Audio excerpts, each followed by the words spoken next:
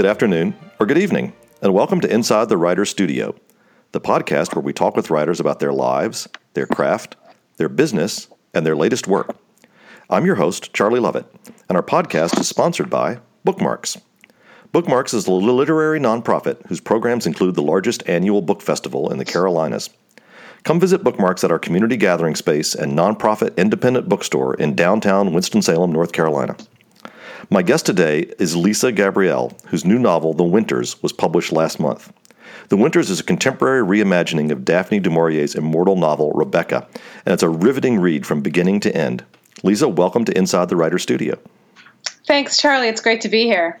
So The Winters is loosely based on, or at least inspired by, Daphne du Maurier's classic novel, Rebecca, which I remember mostly through its fabulous adaptation into film by Alfred Hitchcock. Tell us about your relationship with the source material and why you thought it would make a good contemporary novel. Well, I, like you, came to the story first via the Alfred Hitchcock novel. The Alfred Hitchcock movie. I lived just outside of Detroit as a child, and there was a show called Bill Kennedy at the Movies, and it was a local access TV show, and he had an obsession with Joan Fontaine, and so did my mother. And I just remember racing home from school and watching that movie when I was a child a few times. And as I got older, the movie started to make more and more sense. But as a child, I didn't really understand its appeal. I didn't understand why the main character didn't have a name. I didn't understand why people were consumed by a dead woman.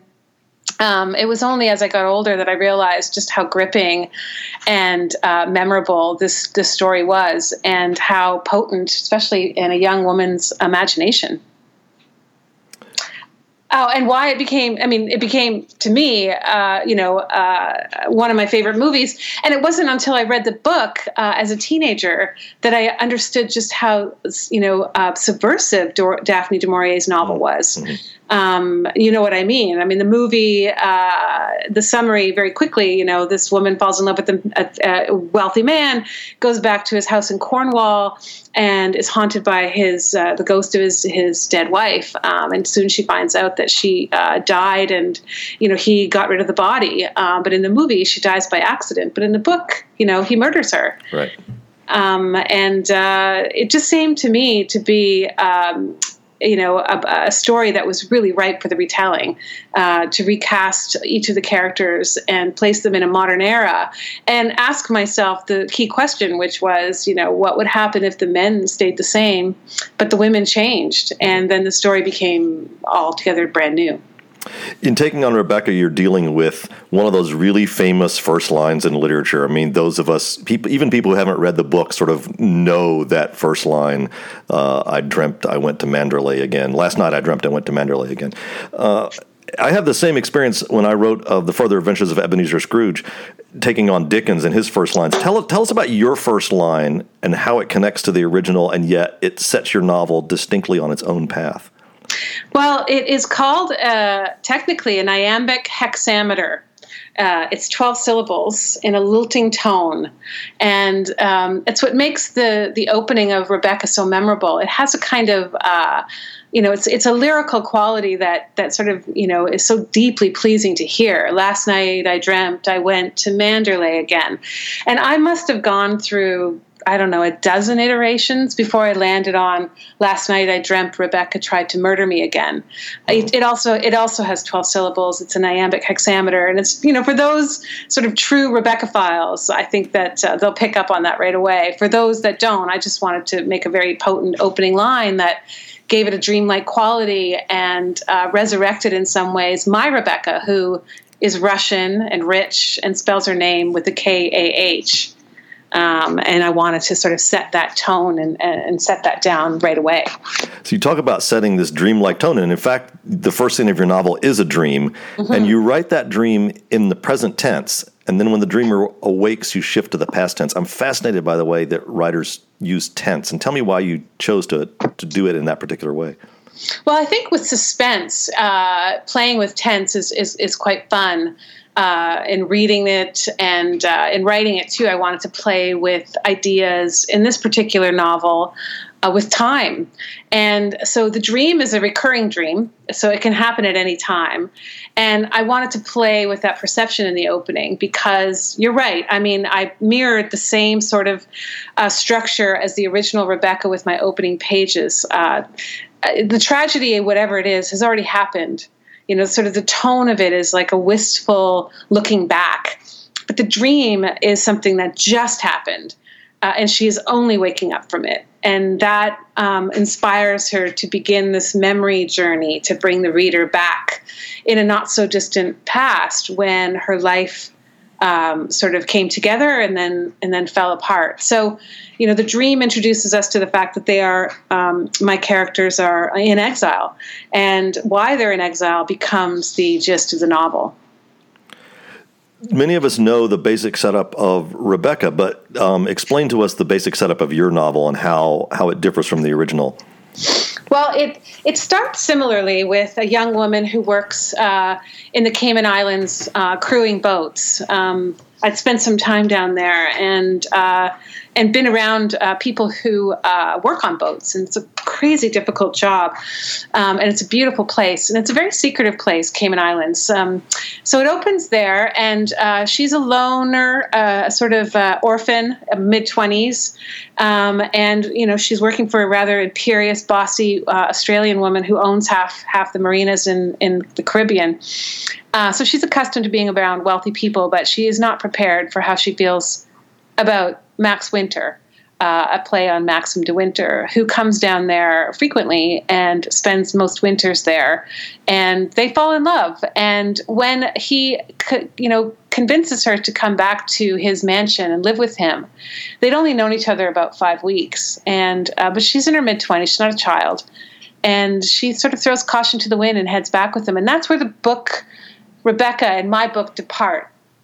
So the romance and the setup and the dead wife are similar. But instead of being greeted by a ghostly, sort of mean housekeeper and Mrs. Danvers, who makes it difficult for the original narrator and Rebecca at every turn, my character is greeted by a very imperious and rage-filled 15-year-old daughter. So the story becomes really about the difficulties of blending families, as well as the ghosts of the past and, you know, what happened to Rebecca and who's responsible for her death. That becomes, those questions become paramount. And I throw some homages to the original Rebecca. There's a dress stunt in my book as well, but it happens at a very different occasion, and you know the perpetrator and the culprit is a little different as well. So I've just played with perceptions. If you're familiar with Rebecca, you know, these little Easter eggs are going to be very fun to stumble across, but also they're sort of miscast.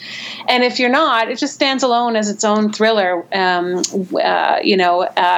as I said, once they get to Asherley back in Long Island, it takes on its own, it has its own plot, and it takes on its own, energy and feel. It has to, you know. I mean, I didn't want to write the same book, and I also wanted to play with modern tropes. And if my test was that I put to myself that the men have stayed the same, especially rich, powerful men, which isn't necessarily untrue, and the women have changed, then of course my book, The Winters, would have a very different ending.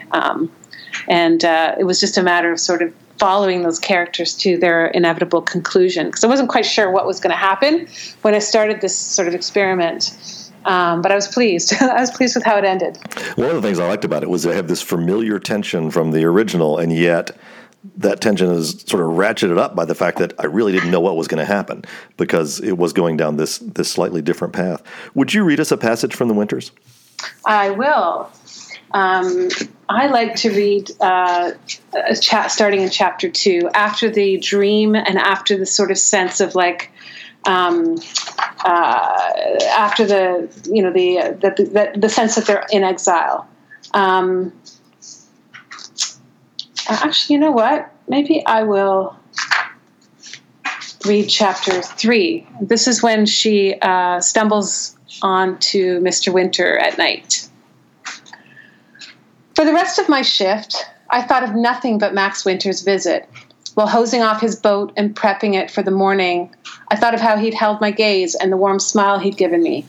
A small enough gesture people trade 1,000 times in a day, yet this one's effect lingered. He'd paid attention to me. He'd said my name. He wondered why he'd never seen me before, as though I were someone to be remembered. He said directly to me that he would come for the boat in the morning and bowed when he said my name, using the proper emphasis. It was a short walk from the marina to staff housing, but there was a stretch of West Bay that had no sidewalk, and I often took the beach route to avoid walking next to traffic along the unlit highway. The sand made for a more challenging hike, but it was better than being in a car's blind spot. Besides, on certain nights, the walk cleared my head, and that night I needed it. When I reached the townhouse, the sound of another wild party wafting from our living room stopped me cold. The townhouse was one of 3 Lorene owned, stacked side by side like tombstones at the end of a bleak cul-de-sac on the other side of the highway.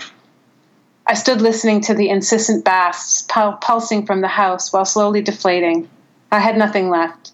No reserves to cut through what would be a forest of drunken people crowding the stark rooms, draping over each other on the greasy couch, every tabletop a wasteland of empty bottles and overflowing ashtrays. I looked back across the highway towards the blinking lights of the marina, feeling like misery itself had tapped me on the shoulder and offered me its arm.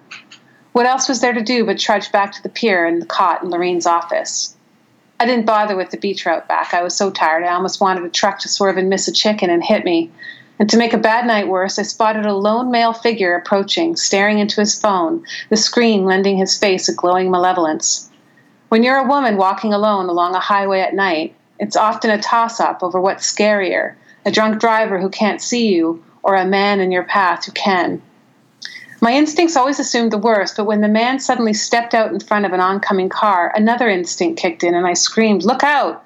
A screech of brakes and the man's phone spun in the air as he plunged backwards into the bush. I scrambled towards him, retrieving his phone. When he finished brushing dust off his pants and stood upright, I found myself looking at the face of the man who had occupied my thoughts all day, and with such intensity that for a moment I worried I might have manifested him. "Thank you. It's you," Max Winter said, accepting his phone. "Good God, my phone must have blinded me. Are you all right?" "I am, yes. I think you might have saved my life." Cars sped by us, illuminating his face every few seconds, his expression hard to read. I thought of Lorene's concern about his taking his boat out alone. Was he depressed? "Are you sure you're all right?" I stepped closer, boldly placing a hand on his forearm. "Let me help you." "I promise you I'm fine. I'm more embarrassed than bruised," he said. He glanced at his phone before pocketing it. "What are you doing out on the highway anyway? You should be using that," I said, pointing to the walkway raised over the road, off limits to staff at night. "I got a text from my daughter.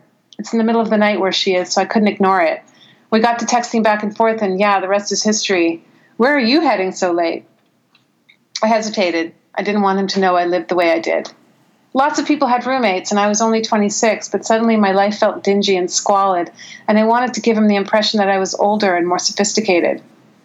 "I forgot something at work. I was just going to go back and get it." "Well, lucky me, you did. Let me walk you. The least I can do in return is to make sure you're safe." I began to protest when he added, "And please don't worry, you won't be spotted." He knew then that staff wasn't allowed to socialize with club clients, not even for a benign stroll like this. If Lorene saw us, I'd be fired. Placing a hand on the small of my back, he led me across the road, then down the path along the south side next to the hydrangeas, my earlier route. He knew exactly how to get to the beach from there, and he seemed aware we'd be able to walk in near total darkness all the way to the edge of the marina. We stood at what he intuited was my drop-off point, the foot of the long dock dividing Lorene's property from the country clubs, which by day had the ambience of a small hospital where wealthy people might go to convalesce. But at night, from this vantage point, the club seemed warmer and more intimate a place, relaxed and cozy. Max checked his watch and looked around like a spy. "Okay, run. I'll wait right here." "You don't have to do that," I insisted. "I can get home by myself." "Regrettably, my dear, because I was raised by a chauvinist pig and her sexist husband, I do have to walk you home." His joke made me laugh, but I still had to make a choice. Either introduce him to the shabby chaos of staff housing, or tell him I was planning to sleep on a cot at work because of it. "The thing is, there's a party going on at my place, and I really need to sleep, so I'm staying out here tonight." He looked out at the clapboard office at the end of the pier. I mean, does it lock? Is there even a blanket? Yeah, and a pretty good pillow, I said, so it's not a big deal. And what of you? My arm swept across the dark beach. Yeah, it's better than the one I have. So no need to feel sorry for me, Mr. Winter. Besides, I have an early morning, what with this last-minute demanding client who wants his boat to be ready to go first thing. Wow, he said, what an asshole. Yeah, he's a senator or something, I said, rolling my eyes, but only like a state senator. He laughed a little too loud. Mr. Winter, keep it down, I whispered, craning around for witnesses. Please call me Max, he said, nothing else. Max. He tilted his head, his focus on a point between my eyes, just above my brow. It felt intimate, this look, like a prelude to something. Not quite a kiss, but something that overwhelmed me, even unexpressed. Well, good night then, I said. Yes, of course, good night, but I'm going to wait right here to make sure you reach the office safely. I'll leave you when you flick the light on and off, deal? Deal. And I will see you again in roughly 9 hours. He checked his watch. Actually, 8, even better. I nodded by way of saying goodnight and turned to leave. Making my way down to the end of the pier, I was aware of his eyes on me. I willed myself not to turn around to check whether he maintained his vigil, worried he'd mistake it for coyness, an invitation. It was only when I unlocked the office, flicked the light switch on and off, then collapsed on the cot that I fully exhaled, kicking my legs a couple of times like a schoolgirl with a crush. Of course I didn't sleep. There was, in fact, no blanket, and the pillow was the orthopedic cushion from the office chair, but I didn't care. I welcomed the adrenaline rush that accompanied these brand new feelings. Maybe Lorene was right. Maybe I was, indeed, a dark surprise.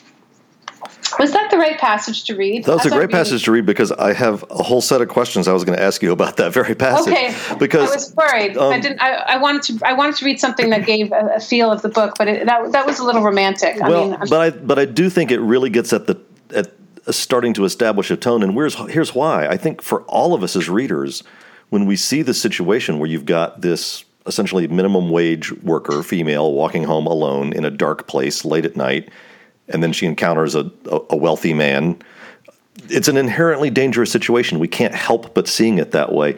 What I want to know is why do you think she trusts him, but also how does that scene sort of inherent danger that she kind of skips through, how does that set the tone for what comes further on in the novel? Well, I think that what I think because she feels like she saves him, that she feels she has the upper hand. And he allows her that, at every turn. I think intuits also that she's overwhelmed by his attentions and is startled by him, suddenly appearing on the side of the road where he shouldn't be in, this incongruous place for him. And she worries more about him, and it's in her nature to turn that back onto the care onto him as opposed to herself. Right. And they have a little secret, now they are, together when they shouldn't be. This is a very posh club. Staff is not allowed to mingle with clients, and now they're kind of stuck. And he sort of takes advantage of that a little bit by sort of saying, well, I insist on walking you home, and she can't seem to get him off that track. So there's a lot of power being shifted back and forth in this scene between her and also her shame about not wanting to show him where she lives because she has met him already once and hopes to impress him a little, and is embarrassed even by that. And again, I think he can pick up on that. They sort of have a lot of unspoken energy between them, which makes me believe in their swift courtship. Like I buy that 5 weeks in and these two would get engaged because they're similar too. They're very internal people. They're not very showy. And their romance is quite subtle. Max says something not long after this that to me is another one of those moments that seems sort of innocent on the surface, but it has this brooding darkness underneath it. He says to her, born on a boat, lives on an island, working for a witch. You're a Grimm's fairy tale set in the Caribbean. And I love the fact that you didn't say fairy tale, you said Grimm's fairy tale. Why did you make that choice? Well, I think being an orphan, the loneliness of that statement, he really underlines it. He picks up all the dark stuff, and also they both commiserate over her boss, who's a bit of an imperious witch, I guess, Lorene. She's and that in a way, when you stack up all those facts of her life, and then tag it with the idea that she lives in the Caribbean, that seems incongruous as well. The sun, the way the sun sort of exposes everything to the light. It's a difficult place to be mendacious. In fact, their romance is very honest and light-filled, and there's no secrets in the Caribbean. It's only when she arrives in Long Island that everything darkens. Right. There's some other foreshadowing moments that I love. One of the great ones, I think, to me is she's being given a list of things that she should stock the bar on the boat with, on Max's boat, and it includes a sharp knife, and that just really stuck out for me. And I think the reason that jumps out at me is because I know Rebecca, so I'm expecting a certain kind of book, even in these early chapters. How aware are you of the expectations that readers bring to this book, even before they've read a single page? Expectations that are created by the knowledge that you're drawing inspiration from this pre-existing source? At first I was a little too aware, and I had to eventually lose those inhibitions and just let the book that I'm writing unfold. The earlier drafts, I was a bit more self-conscious. The later drafts, the world started to become very vivid to me, and I started to understand these were practical things that she would bring, and there was an ominous quality to a lot of the little sort of touches throughout the book. That was one of them as well. I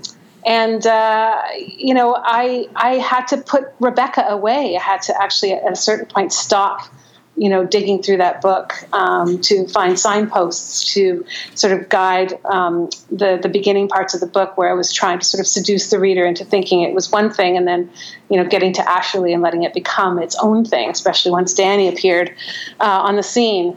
Very aware, and then suddenly I had to sort of put blinders on and just allow this book to be its own sort of secretive life that was unfolding. Right.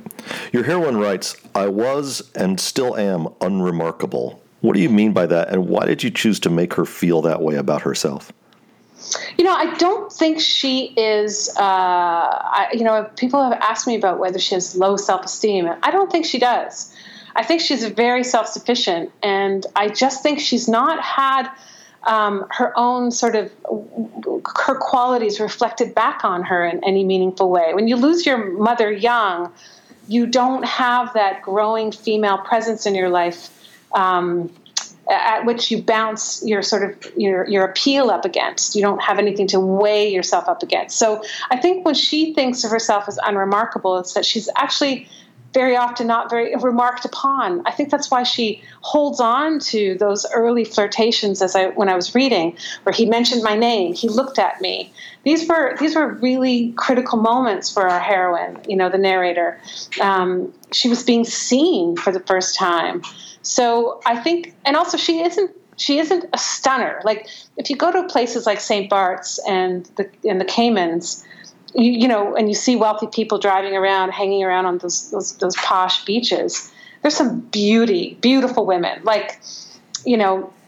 However you measure it, there's a level of gorgeousness that she just does not stack up against. So she works. She wears an office uniform, she wears a marina uniform, and she's tanned from working outside all day. Sun scarred a little bit. Her hair is an unruly mess from the sea salt, and I've kept her her descriptions of what she looks like relatively vague, and she obviously has no name, which is a tip of a hat to Rebecca, on purpose, because I want the reader to sort of fall into her world and see her world through her eyes and feel like her. So she can look a lot, she can look like a lot of different people, but she has a Cuban grandmother. She lives in the Caribbean, so she's tawny, and she's I think she's attractive, but she doesn't see it because no one tells her that. This is a book, and I think you've said this, but it certainly stuck out to me. It's very much about female relationships, and I want to delve into that in just a minute. But first, the women are all tied together by their connections with Max, whether they Yes. are in love with him, used to be married to him, Yep. or or daughter, servants, co-workers, sister, everything else. And Max, as you sort of alluded to there, is a state senator in New York. Why did you choose to make him a politician? Well, I think because I started watching Rebecca during the fall of 2016 when the American election was unfolding as a distraction. I just needed to stop watching cable news and get off Twitter. And so I started thinking, well, I'll just throw in some of my favorite movies. And then I started to watch that movie. And I remembered that, in fact, Max had killed Rebecca and dug through the book again and became enraged all over again. It was just, if politics has been, seeped into our ecosystem in the last 2 years in ways that I've never experienced before. And so I wanted him to also be a little bit of a metaphor for that too, and to play with expectations for the very wealthy, because some of them aren't what you think they are, and some of them actually are. Do you know what I mean? By the end of the book. So I wanted to play with those perceptions. And I also wanted to write about ambition. And I think that the American political landscape right now is a study in ambition and the lengths to which people will go to achieve their means. And I wanted to have that sort of underscoring life at Asherley as well. I mean, real estate and holding that island and keeping it in the family. That I wanted to underscore with politics as they are sort of played today. And I love the way you sort of let that out a little bit at a time. So at the beginning, we see, Max is a rich guy who's gone into politics to, try to do the right thing. And then slowly we start to realize, no, he's just protecting his own interests. He's trying to make sure that the laws stay beneficial to this private island that he and his family have. Except for Max, as I said before, most of the characters in the book are women. We have the narrator, the unnamed narrator. We have Danny, the daughter. We have Katya, who works in the house. We have Max's sister, Louisa. And this leads to a lot of great female relationships.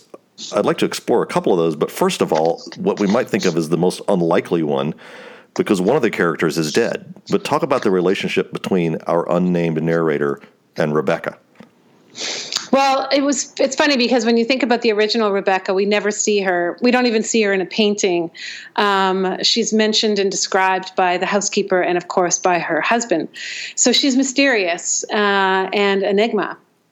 And that's what makes the book so potent. And one of the things that I almost gave up on right away was, even in conjuring the idea of writing The Winters, I thought, well, how can you have that same enigma today in the age of the internet? Like, how can you have a mysterious woman who, packs this potent punch from the past, and you don't know anything about? How can you not know anything about her? We would know everything about her. And so I just, I decided to just kind of play it like you would normally play it. So my character becomes obsessed with Rebecca because she Googles her and goes down a rabbit hole on the internet and starts to read all these articles about her and accomplishments and Architectural Digest and, the big spread on her renovation of Asherley and, the gossip columns and the photographs and the Vanity Fair spread when Max ran for, election the first time. So it became fun because once there was this sort of ubiquity of my character, Rebecca, then it became like, what's true? If all of these people are saying all of these things about her, and her husband is saying something else, and her daughter is saying something else completely differently, then it becomes up to my character to figure out who's the real Rebecca. And in this day and age, with a minor celebrity like someone like Rebecca in my book, that's a very complicated task. And so the enigma, the mystery, remained intact even in an era of complete ubiquity.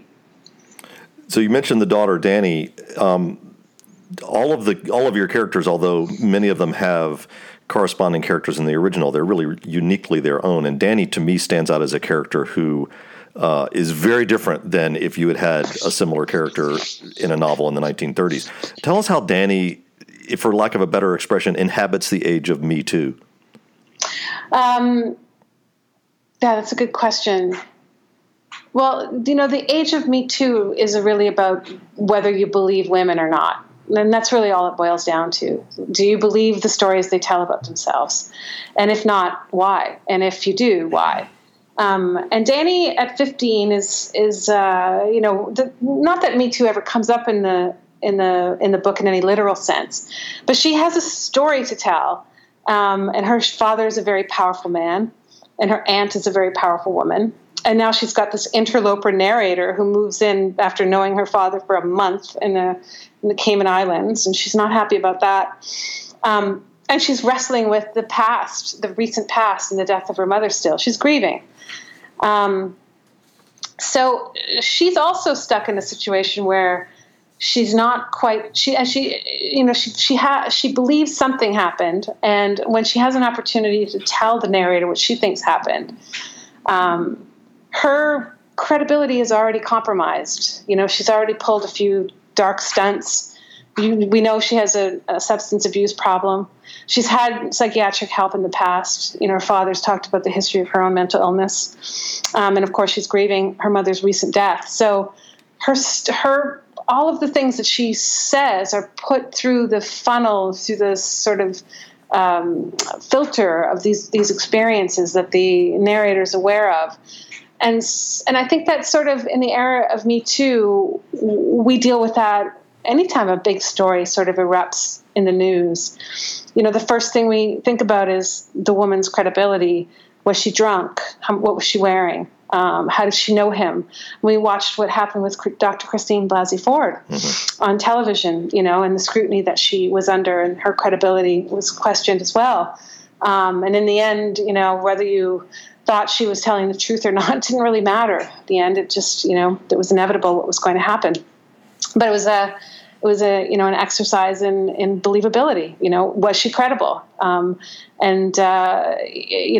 fault line cuts right through the middle of the country. Half the people believe that she is, and half them don't. And I think in some ways, my book is landing at that opportune time or not opportune time, but in that exact moment where it's like, this is exactly the situation that my characters are all dealing with. Half of the people believe them, and half the people don't. And I think that's what makes for an interesting novel. I think what even complicates that farther with Dani is, first of all, she's 15.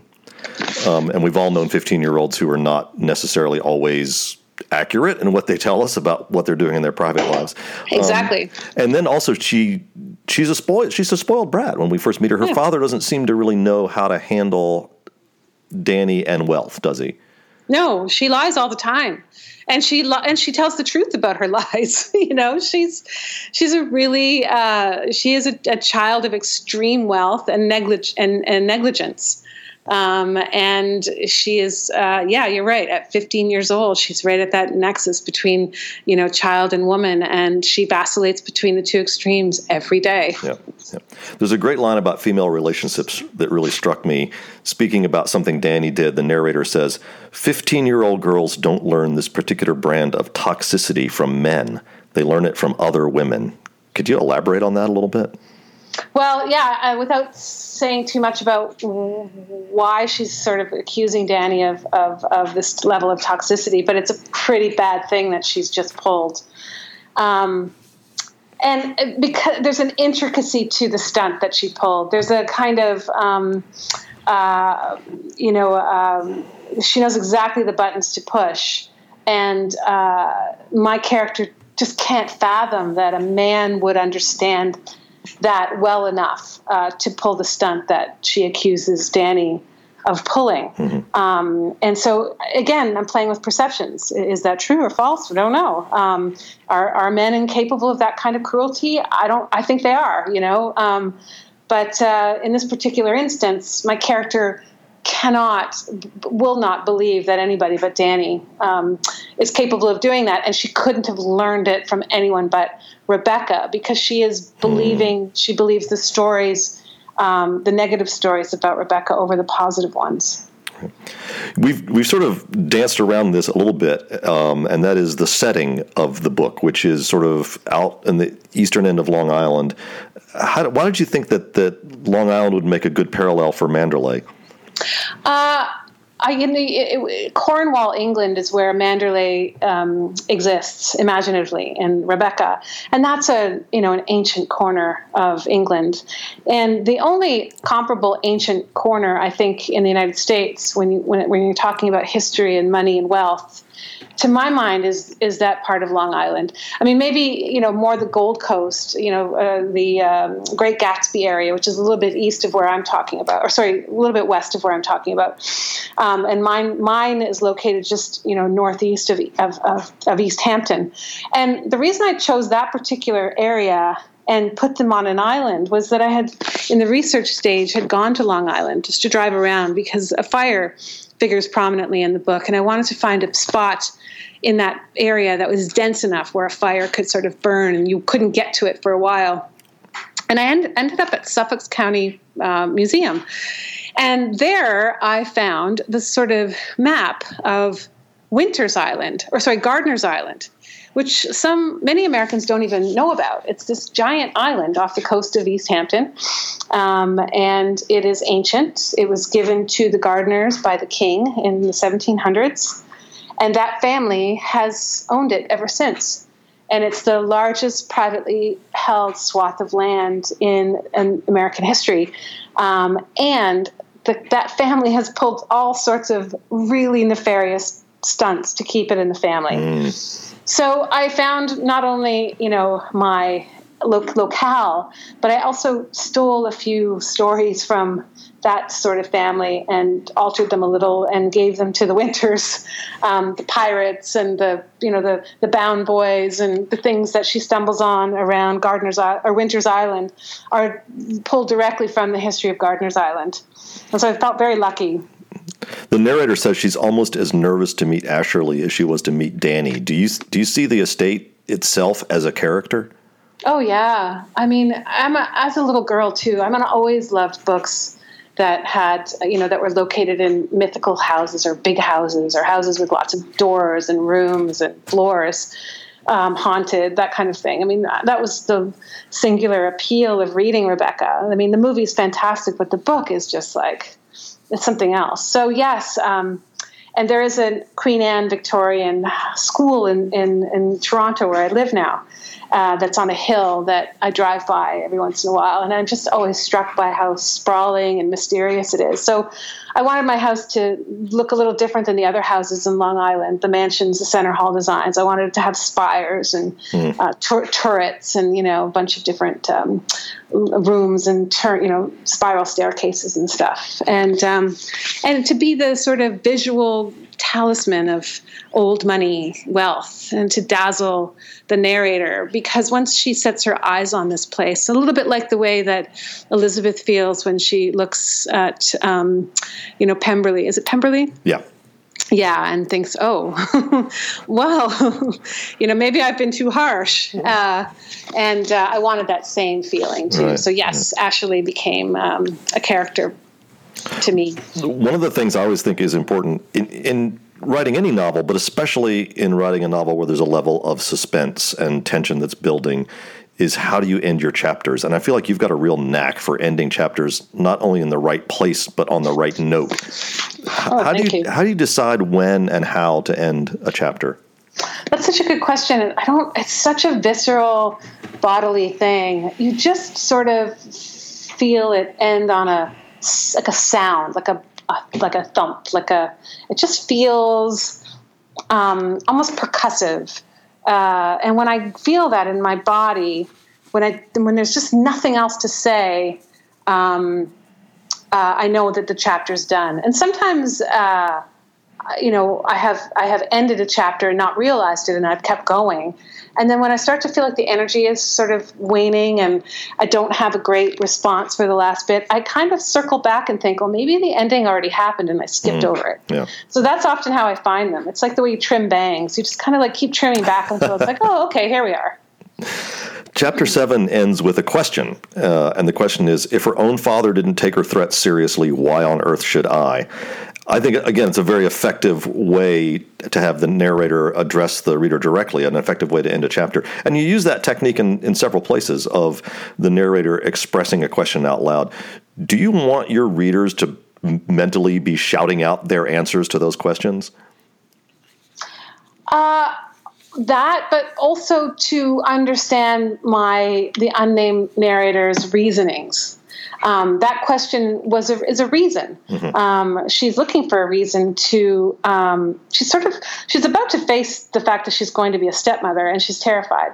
So that's a good question for her to ask herself, to sort of, give herself permission to sort of back off and kind of stand behind Max and let him lead the charge, because she's still quite uncertain how to do this. She's only 10 years older than Danny, and ill-prepared for, the tsunami of this child's emotions.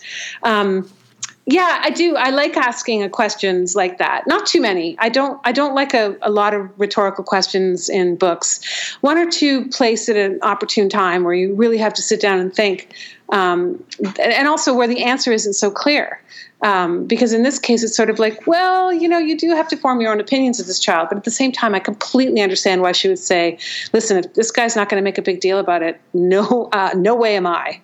And her uncertainty, those questions are really the result of a 26-year-old woman being thrown into this brand new world, deeply uncertain at every turn. This is sort of a broad question. But as I'm reading this book, and I kept thinking to myself, well, this is a pretty simple story. A woman falls in love with a man. She moves in with him. She doesn't get along very well with his daughter. She plans a wedding. I mean, that's basically what's going on for most of the book. And yet, on every single page, I feel this tension. I can't wait to turn the page to see what's going to happen next. How did you do that? Thank you for saying that. It's been a really gratifying feeling to hear readers talk about what a page turner it is, like how literally they could not stop turning the page. It helps, I think, to have a first person narrative, deeply internal first person narrative. It's the kind of books I've always written, and so I have some experience, I guess, writing first person. That's what I usually do. And also to keep the language very breathless and very unadorned. There aren't a ton of adjectives. You just kind of always. I had to always kind of go back and kind of claw back. I found the editing process of this book really unique because I was always pulling back the language and keeping it sort of propulsive and moving forward. And yeah, that's really it. I love that E.L. Doctorow quote, and I've used it before in explaining this, where he's, you can only see as far as your headlights. Right. Writing a novel is like driving a car at night. You can only see as far as your headlights, but you can make the trip the whole way. And I think that's how I sort of treated writing this book, and suspense, filling it with suspense that way. I only wrote as far as the headlights. Right. We like to end every episode of Inside the Writer's Studio with the same 10 questions. You should be able to answer each of them in just a few words, but hopefully they'll give us all something to think about and give our listeners some special insight into you. So if you're ready, we will begin the speed round. Okay. What word do you love to work into your writing? Admittedly. What word do you hate to encounter in other people's writing? When they say Oh, is the word. Okay. Where's your favorite place to write? Oh, my desk in my little office. I love it. Where could you never write? Anywhere else. I'm not easy. It's not easy for me to sort of pick up and write in a cafe or anything like that. I'm such a creature of habit. I have a standing desk. I have everything's calibrated perfectly. I have carpal tunnel, so I'm a little bit fussy about the stuff. So, yes. To what rule of grammar do you pay least attention? Starting sentences with but. I do. I don't care. And. I use but and. What was the first book you remember reading? That I remember reading? Little Women. What are you reading now? Oh, I'm reading Tana French, The Rich Elm. It's so good. What book would you like to have written? Less by Andrew Sean Greer. I just loved it. What sort of book would you like to write, but probably never will? I'd love to write a sprawling, world-building novel like Game of Thrones. And finally, what would you like to hear a reader tell you? Your book changed my life. This has been Inside the Writer's Studio. I'm your host, Charlie Lovett, and the podcast is sponsored by Bookmarks, a literary nonprofit that runs the largest annual book festival in the Carolinas and operates a new community gathering place and nonprofit independent bookstore in downtown Winston-Salem, North Carolina. To find out more about Bookmarks and all its programs, visit www.bookmarksnc.org. My guest today has been Lisa Gabrielle, whose new novel, The Winters, is available wherever books are sold. Lisa, thanks for joining us. Thank you so much. It was so enjoyable. During the busy fall publishing season, Inside the Writer's Studio will post new episodes on the 10th, 20th, and 30th of every month. On our next show, I'll be talking to Virginia Pye about her new collection of short stories, Shelf Life of Happiness. Until then, thanks for listening, and may you read with wonder and write with passion.